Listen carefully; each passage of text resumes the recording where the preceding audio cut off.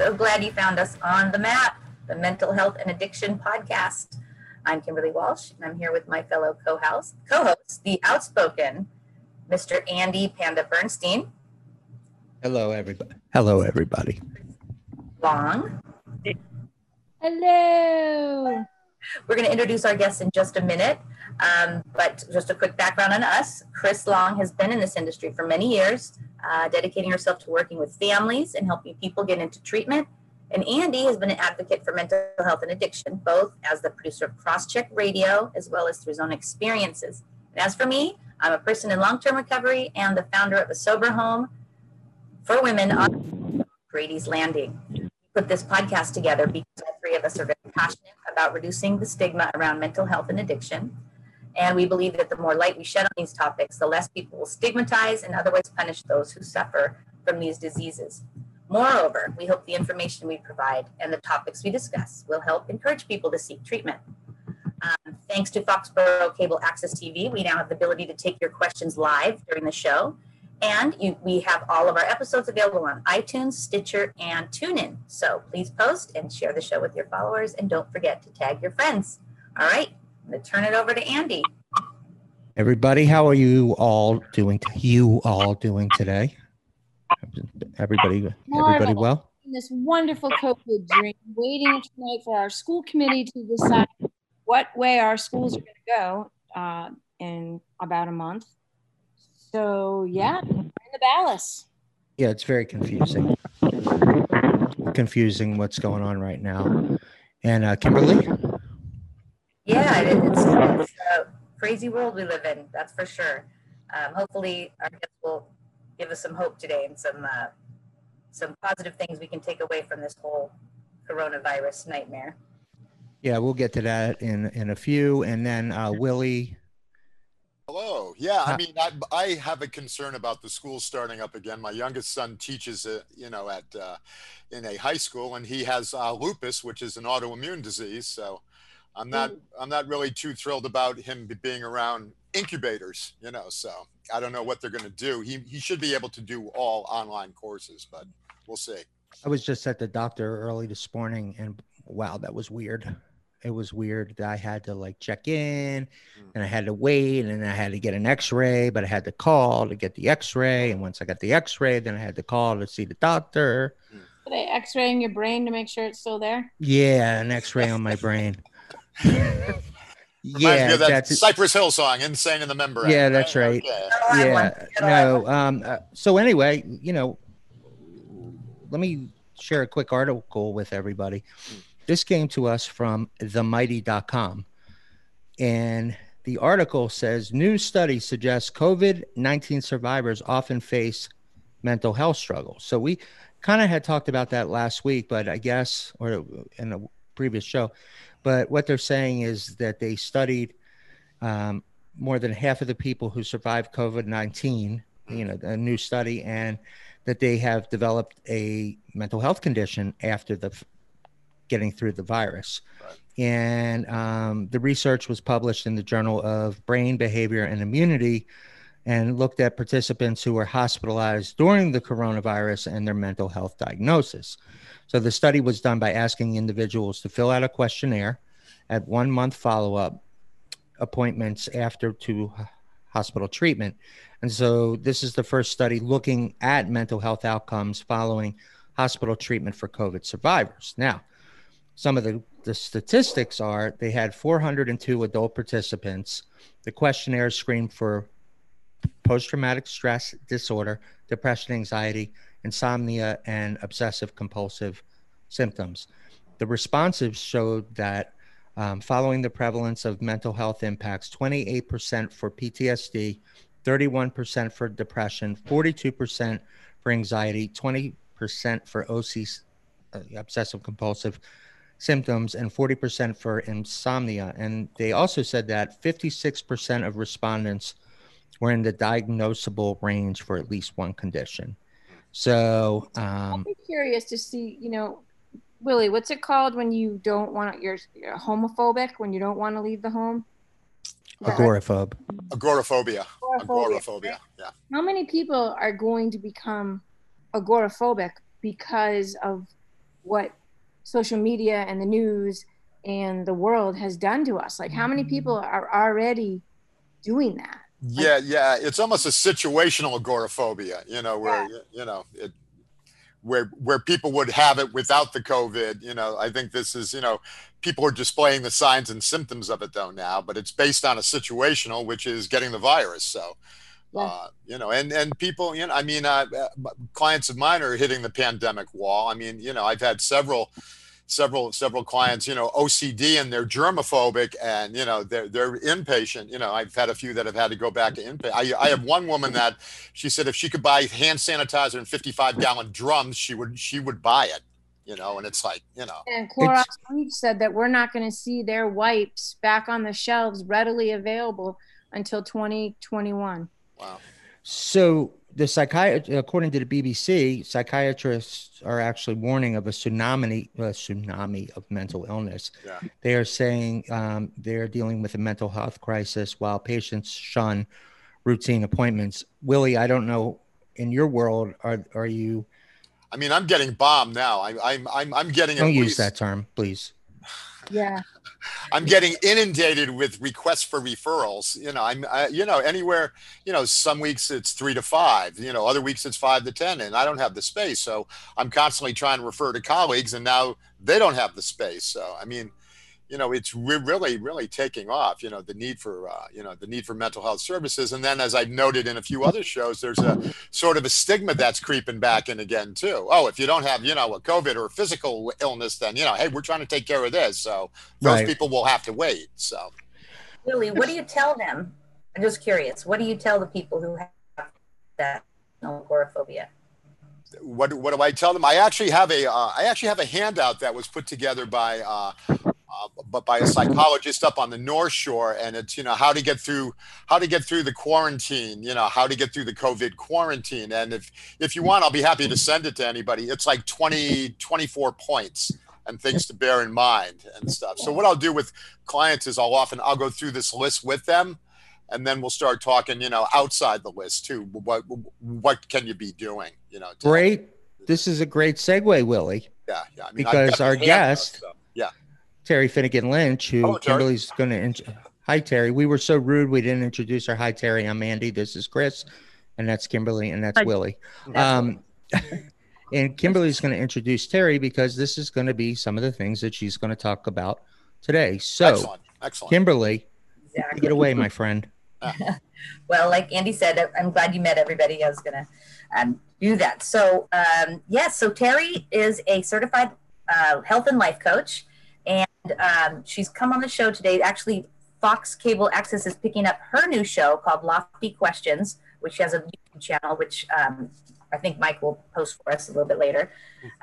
But welcome to the show, Terry. Tell us a little bit about your story and how you came to create Lofty Questions. Well, thank you guys. This is truly an honor to be here. And I've watched some of your broadcasts for the first time, not knowing about your program, and very impressed with the conviction and passion, the knowledge that you all share. I am in long-term recovery as well. I got sober in 2002, and that journey took me through many, many experiences, one of them becoming a nurse when I was 52. And I worked in cardiology for 10 years and felt very frustrated by the fact that people didn't get better. So I said, how can I really help people? And I went back to school to become a health and life coach. So I've been doing this for a couple of years now. And what happened when COVID and the shelter in place happened for me as a recovered senior living alone, it became quite overwhelming on the span of feeling good and feeling bad. And so I used my coach to figure out what could I gain from this experience instead of staying in the losses. So Lofty Questions is based on the structure of how coaches work to find out what do you want, what stands in the way of getting it, and then what tools do you need to get it, to actually have it. So currently I'm working with a couple of 20-somethings who both have addiction tendencies.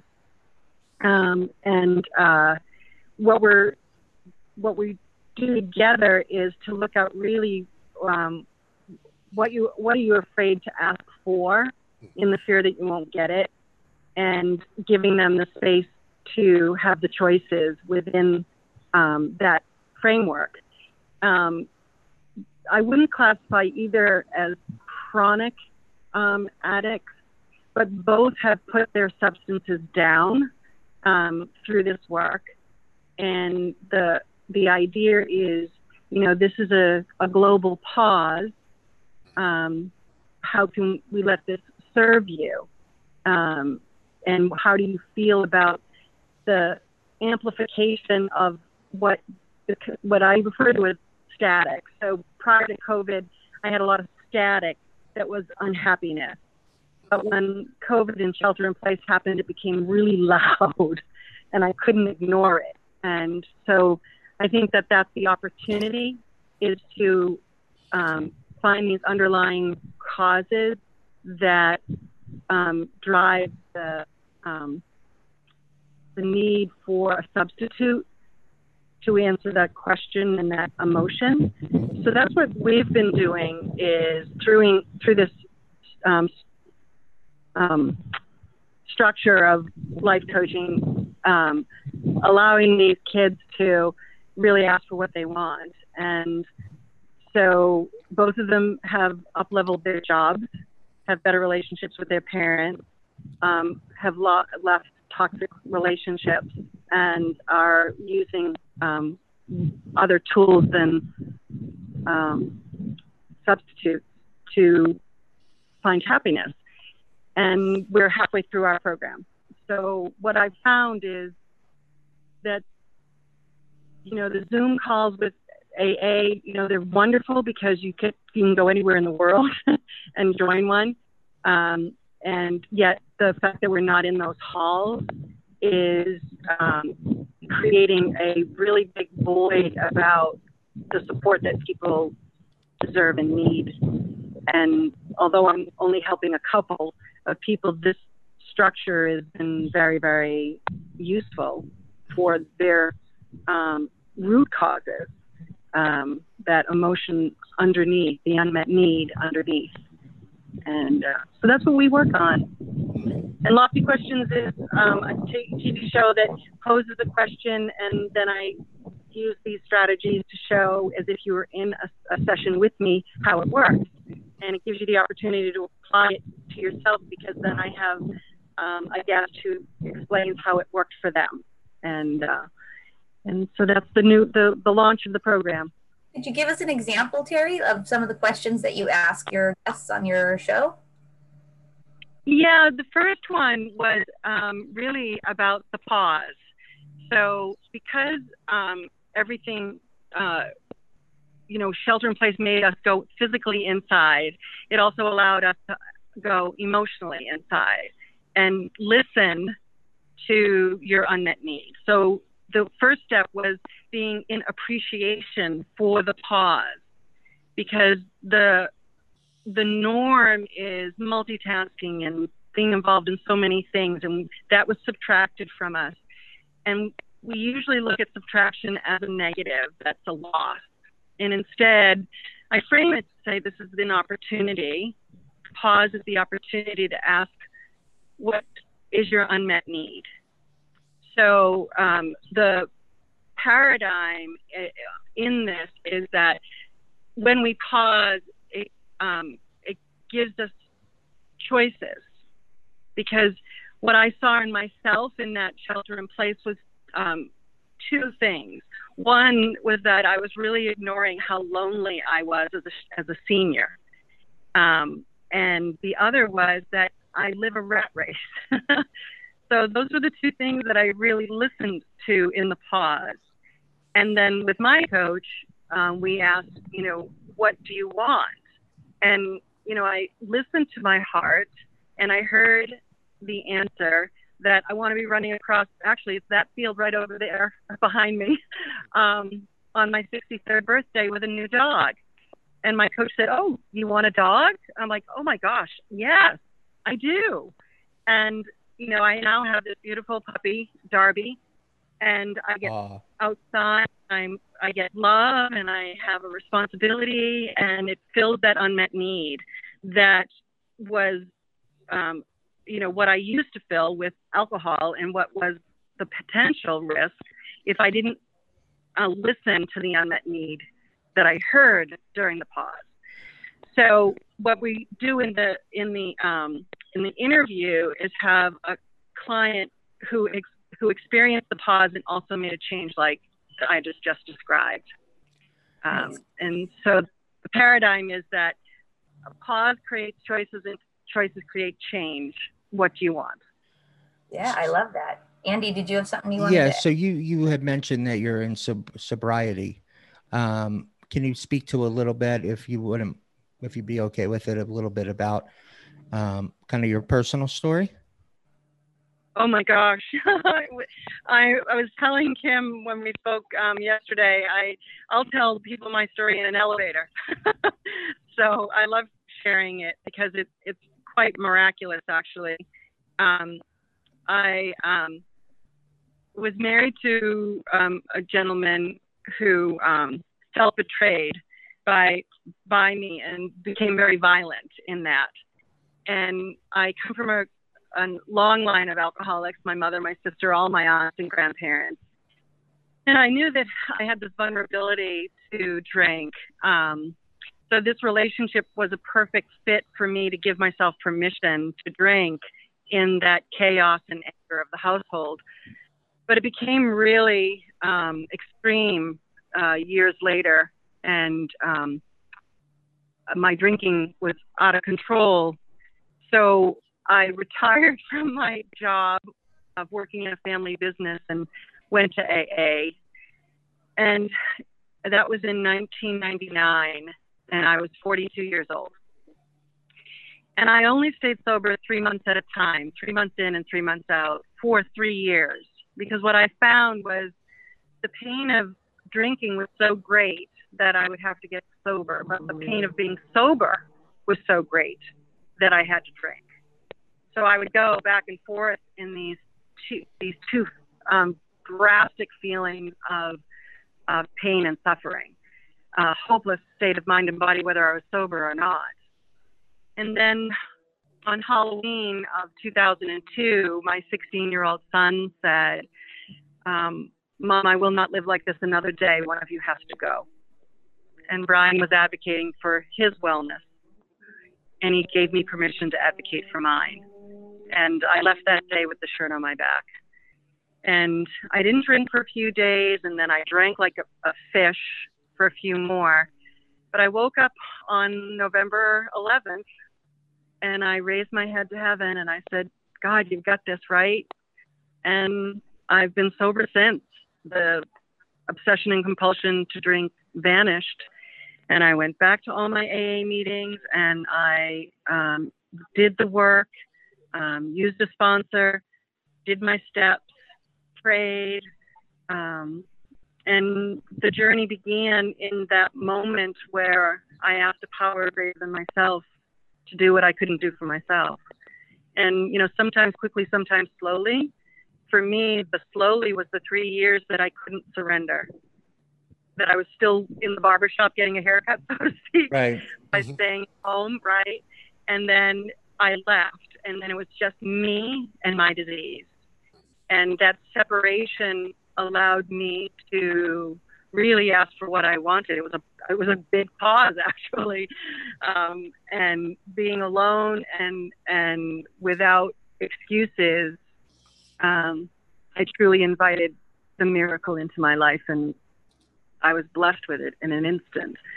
I went to an AA meeting that afternoon at Norwood Hospital in the cafeteria, and there were a few of the elders sitting against the wall where they always sat, and they looked at me, and I was still covered with black and blues. And one of them, an Irish gent, said, we didn't think you'd make it. Wow. And there I was. Well, so I did everything AA asked me to. I went individual therapy, group therapy, retreats. Sister Maurice was there the whole time, a great mentor. And And then, nursing school and coaching anchored my mission to find that underlying cause and help people with all my experience to find it too. What's missing in your life? What's the unmet need? And coaching helps do that. And mental illness is, one of the, I kind of look at it as those 4 tires on a car. If you've got 4 flat tires and you only inflate one, you're still stuck. You can't move. You can't go anywhere. So what I look at in my experience is, what are your 4 tires? Is it mental health? Is it domestic violence? Is it addiction? Is it, disruptive behavior? And let's get all 4 tires filled with air and look at it, the whole picture. So that's what my hope is as a life coach. Domestic. Okay. So, let's if we can back up for a second. We talk about domestic violence, which is obviously, very prevalent now too, as part of the discussion in society. Yeah. How did you deal with that? What were the, how did you start to address that as well? It was very challenging. I mean, when we met as 20-year-olds, I was afraid of him then, but I also had this underlying belief that no one else would love me. So I stayed. So that message was an underlying piece. And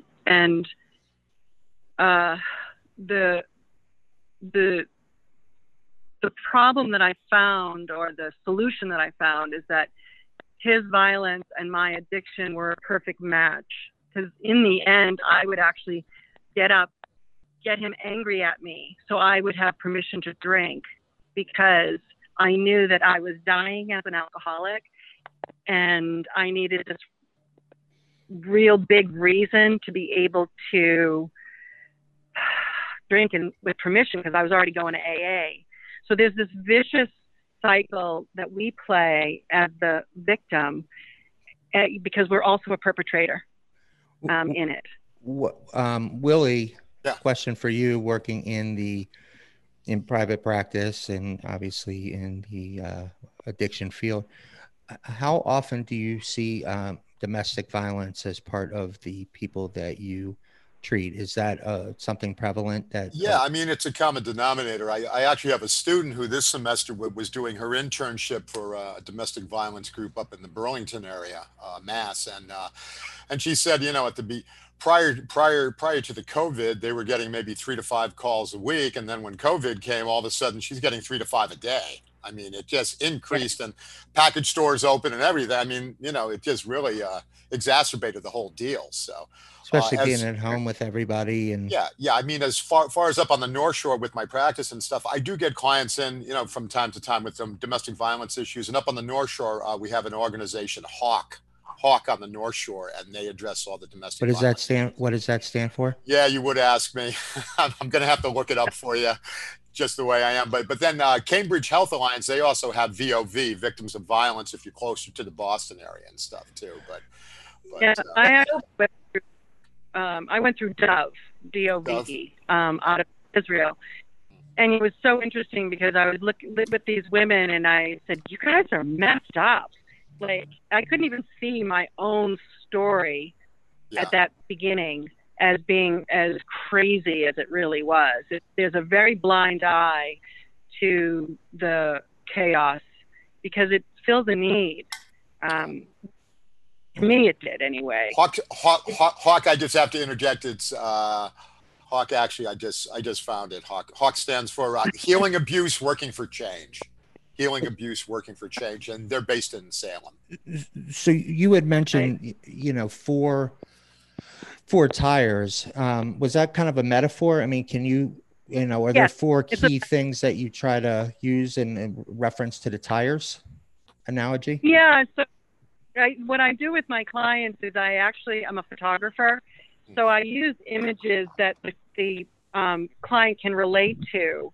And then I put a phrase, a mantra, a paradigm in the image, and I give them them 2 or 3 each week, and it builds a visual book on what we're doing. So when we get to the fourth session, we look at so to speak, the comorbidities of your struggle.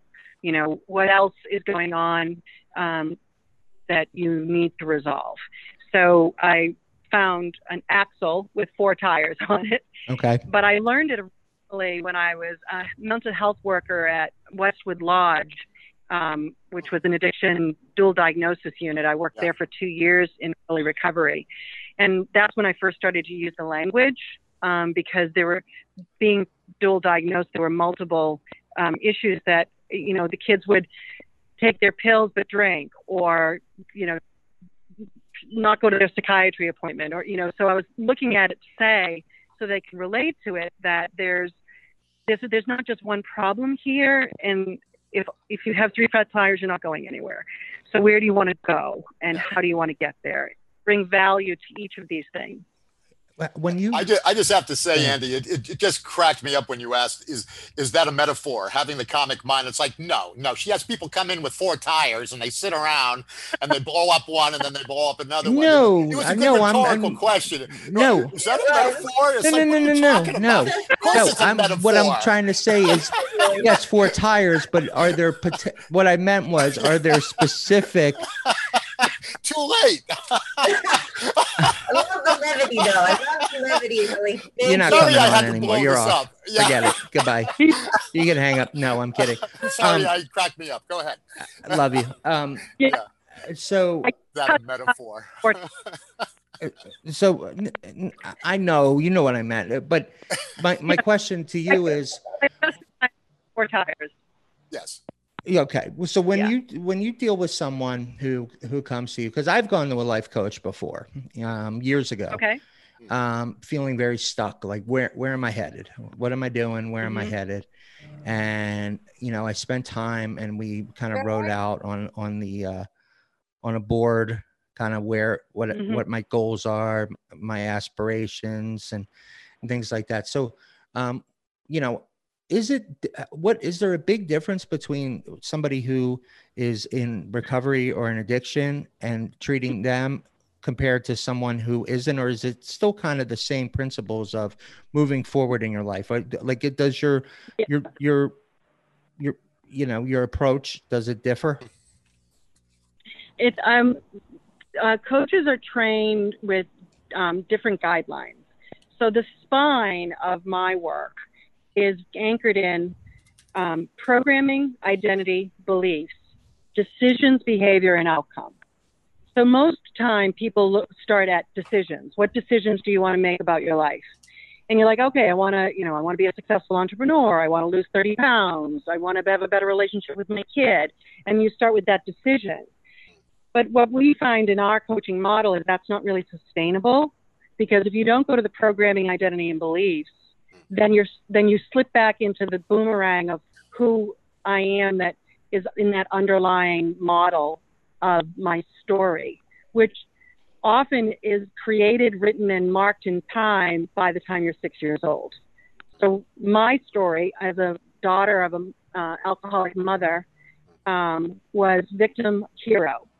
By the time I was 6 years old, my story was victim hero, and it played out right to the day that Brian asked me to leave at 45 years old.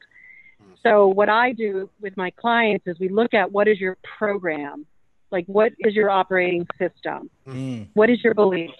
What is your identity that brought you to that belief? And what is the programming that wrote the story from your family of origin is mostly where it comes from. So the reason that my work is evolutionary for the client is that we go back to the beginning and we say, someone else wrote that story for you. Right. You got to deprogram. You're deprogramming yourself. So we literally reprogram the brain so that the habits that you're in now that are dependent upon your story and your operating system, if we change the operating system, your habits change automatically.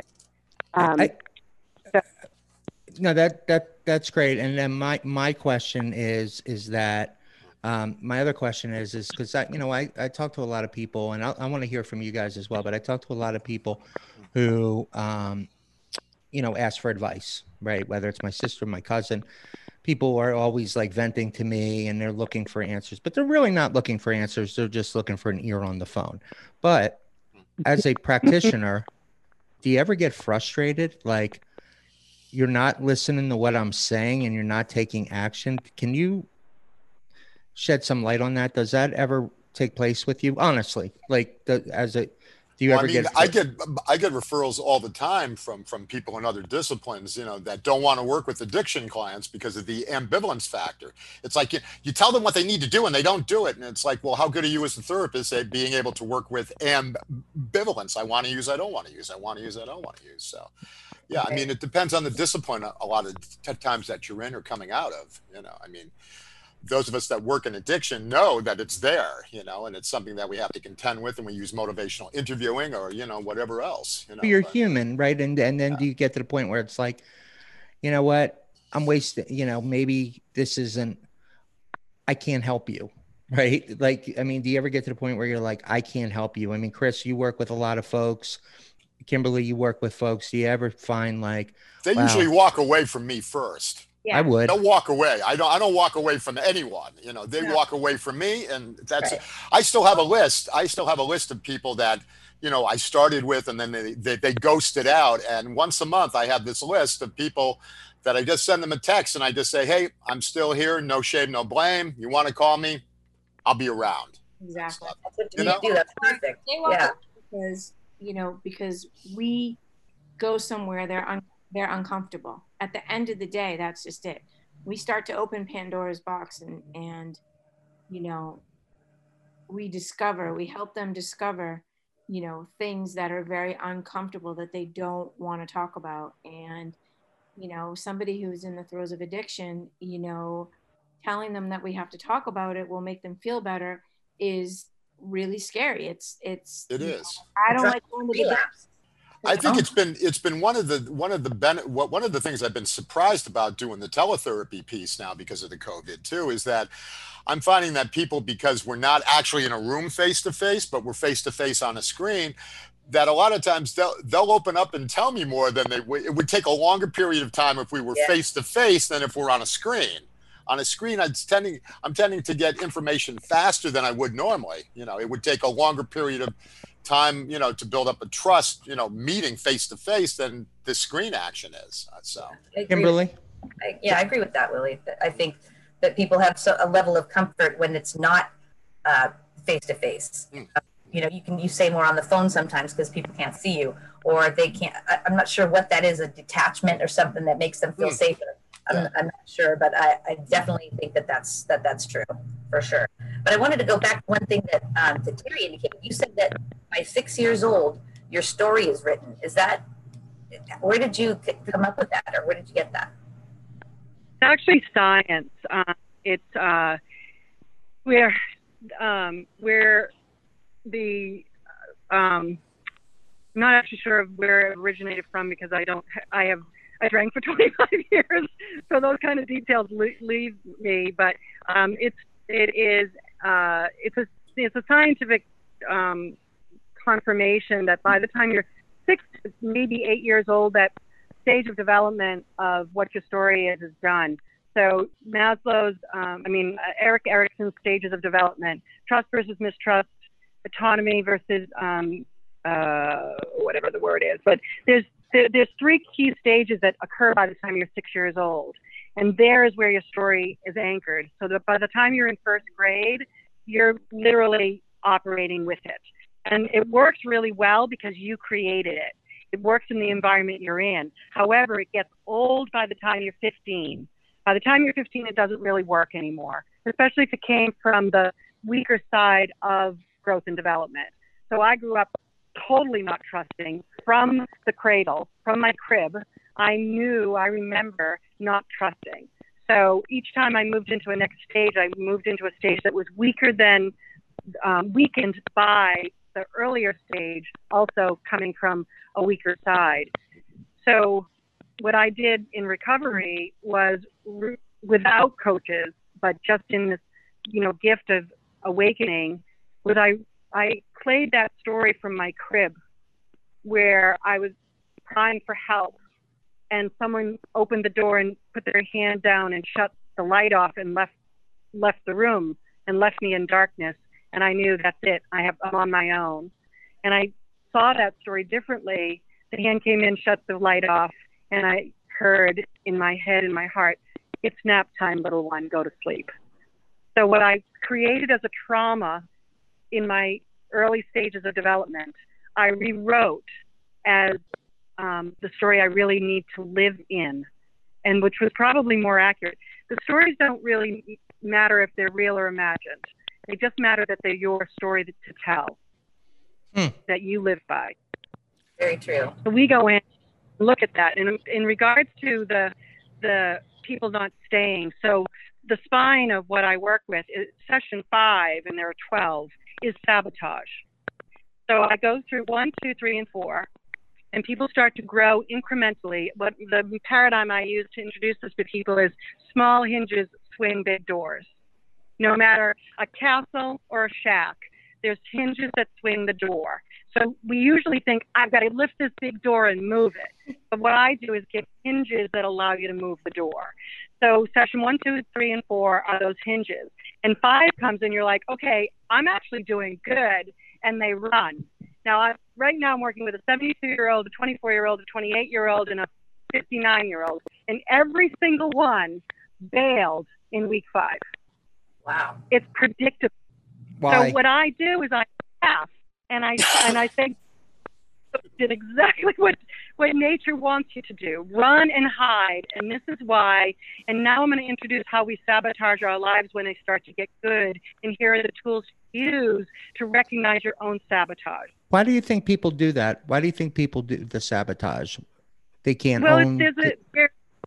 Yeah, because there's the fear that I will have to own this new life, and I won't be able to, because ordinarily we make changes from decisions, but here we're making changes from core. So they mistrust that the goodness that they're feeling is sustainable. But because there's 12 sessions, what follows anchors that it is sustainable, and it is yours to choose and own. And so nature says, so what I also teach is that there are 3 brains. I mean, we have our left and our right that everybody knows about, but we have a brain at the base of our skull, which is the reptilian brain. It's our original brain from being a mammal, and it is fight, flight, or freeze. Then you have your limbic brain in the middle, which is about emotion, and the cortex brain, which is the enlightened brain of mankind. So what I teach is, what brain are you operating from?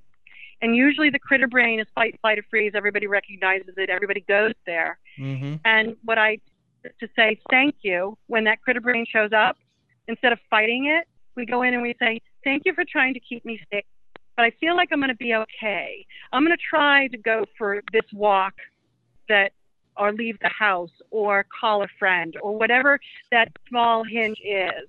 And what you do is you give permission for the critter brain to try to keep you safe and actually stagnant, right where it knows. And you say thank you, and that gratitude releases the pressure to stay there, and then the cortex brain can take its practice into the change, and then you're not competing anymore. The cortex brain and the critter brain aren't competing. But doesn't it start, because I'm going through some of this now, doesn't it start where, like, because you've been programmed a certain way, and then when things start to get better for you, then you start to worry that the other shoe's going to drop, in a sense. Exactly. Well, I mean, it's all kinds of different ways that people, go into that fear factor. We learned in AA that there's 5 forms of fear, right? Instead of the 99 that made to my fear list, I had 99 different words for fear when I did my 4th step. There are 5. Fear of other people's opinions, fear of success, fear of failure, fear of not getting what I want, and fear of losing what I have. So I show people there's 5 fears. Here you go. Which one is your fear that's holding you right now in your present state? Because right now, that's your desired state. Wherever you are is actually your desired state. Terry, do you Because think that's though where you are. there's also a level, a certain aspect of comfortability, like people do things because they know they're comfortable. They know what's going to happen next, so they can, you can be familiar with sadness, and so you kind of go towards sadness. That's what you know how to do this. Yeah. I mean, I get the people all the time that hate their job, and they'll come in, they'll bitch about a job like a tea kettle that lets off steam so it doesn't explode. But then you do a confrontation on it. Hey, have you ever thought about going back to school or looking for something else for work? I don't want to hear that. Then the fear comes right up. It's like, no, I'm too old. I'm too this. I'm too that. I could never do that. Then we got to hit them with CBT. Right. Feelings are not facts. They just want to have an ear to listen to, not necessarily. Well, there's the fear of change. The fear of change, even if it's for something healthier, because people aren't used to being. Many people aren't used to being healthy, so it feels alien. That's where you get that impending doom feeling out of. Well, right, and especially if you're like going through, if you have so much drama earlier in your life, and then the dust settles, and then you're like, I see it with the all the time, Andy. Like when they come in and they start getting healthy and they're going for walks and they're eating, nutritious food. Mm-hmm. You know what I mean? Like, I feel good. What is this? What is this good feeling? Yeah. Yeah, and it's not going to last. It's never been this smooth for this long. Something's going to happen. I'll blow it up myself. Exactly. That's what happens to me, that I get like, wow, life is really good. I can't. So. Well, more people break out when things are going relatively smooth, and when that's the upset in their self-sabotage. lives. Yeah, I mean, that's the sabotage. when things are going smooth. Sabotage. What's happening? Hi guys. Only the main doors will unlock. So do Yeah, they the come side ones don't. Is that a metaphor? Is that I think it could be a meta I was 5. I was just in my building because I'm just kidding. I'm kidding. But so I wanted to tell you that what's next after sabotage in the spine that I coach through is being naughty. So first we learn how I sabotage and why, and the next week is being naughty. It's inviting the rebel child within us to act out. So I ask all my clients to be naughty this week, not to, get arrested or whatever, but to give your inner child permission to misbehave, to be rebel, to be heard. So what happens is we get into this program where like, okay, I got to be really good. And then we don't appreciate that there's that child within that doesn't want to do that. So we intentionally reward in coaching the weekly get naughty behavior that fulfills the need to totally act out. So I coach families is my practice. So I have a mom and a son. So the mom is a goody two shoes. So she had a really, really hard time with this. So she was at the pool and she jumped in with all her fancy clothes on. She did take her shoes off. And she's like, I was naughty. And that's cool. That gave her that relief. Her son has a scooter and they were vacationing on a golf course and he rode his scooter through the sprinkler, got caught. But it worked out just fine. And he felt that satisfaction that I don't have to always be good. And so this is why this spine is sustainable, because I invite everyone once a week to give permission to your inner child to be a rebel and do it safely. I would have a difficult time with some of my clients from Charlestown and Southie, though. If I said, hey, I want you to do something naughty, I'd probably be hearing about it on the evening news or reading about it in the Globe, So I want you to do something naughty. It was just one bank, It's just one bank. So you have a TV show you're working on. Cool. Yes. So it's the lofty questions. It came out of my COVID shelter in place, an amplified unmet need, So I created a program for Facebook called What is Your Buried Treasure of COVID-19? And it was a 4-part series which was a workshop. And when I was finished with it, I was like, this was really good content, but social media is so saturated. What can I do with it? And my cousin is a videographer for a couple of towns up in Central Mass. He was over for dinner, and we talked on the phone. He was over for dinner in December. But he said, Terry, what about a television show? I'm like, what are you talking about? Yeah. What do you mean a television show? And so he came here, and we filmed our first episode in June and the second one in July. And it has, 5 parts, is about 30 minutes long. And so we're inviting townships to pick it up and run it on their cable access channel. I have 20 towns now, including Foxborough, and I raised my family in Foxborough. So that was very special to have Foxborough to pick it up. And we're filming the 3rd episode this week, and it will be available like the 15th of August.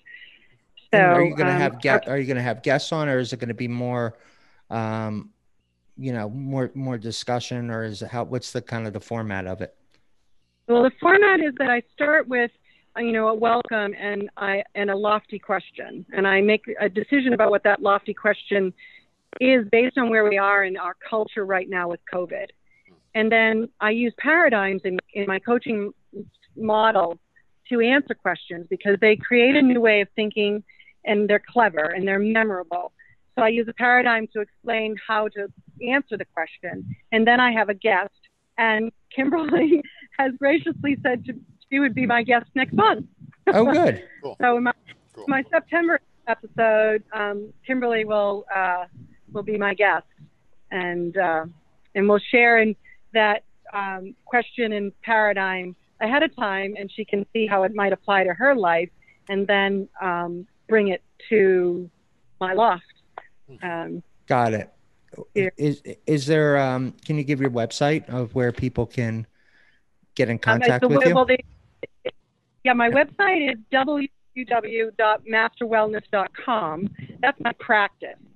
Lofty Questions has a YouTube channel that you can see my episodes and experiencing them on YouTube versus on a cable network. And that's Lofty Questions with Terry Finnegan Lynch.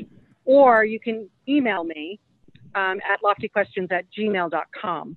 If you are curious about what I do or want to have a discovery call, those are free for the opportunity to say, would this work for me? Do I like to work with her? And do I, as a coach, want to work with you? Do I believe that I can hold you in inevitable success? Because that's my promise. Would you say, if you could, in our closing minute, would you be able to say, if you could advise somebody out there who may be stuck or has some kind of blockage of how do I move forward, is there a piece of advice or a nugget that you might be able to pass along? I guess the first thing I would do is go to the first episode strategy of pause and try to listen to what's underneath the static about what do you want, what's your unmet need, and once you identify that, bring it to light and start to embrace it. So for me, it was loneliness, and I was filling it with temporary things, babysitting my grandkids or work or whatever. But it was still, I thought the answer was a guy. Well, it was a 4-legged friend. So is that a metaphor, or is that, no, I'm kidding. Really? So asking yourself in the quiet, using the quiet as an opportunity. Ask yourself, what's my unmet need? And then give it permission to feel it and give it space. Don't be afraid of it, because that's what's holding you back. Got it. Okay. Well, thank you. Thank you very much for coming on. Yeah, really great. Oh, my pleasure. And thank you to Willie, too. That is our show for today, guys. As you all know, we do this podcast not only to help reduce stigma, but to be of service to anyone struggling with addiction or mental illness. We have access to an entire network of professionals. So if you find the right fit, please reach out on our Facebook page. and or the numbers given below our name during the podcast. So you've been listening to The Map, and we will see you all on Sunday at 9:30. Thank you for supporting our mission. And thank you again to and Lily. We'll see you soon. Bye, guys. Bye. Have a great rest of the week. Bye, guys. Bye now. Thank you for the opportunity here.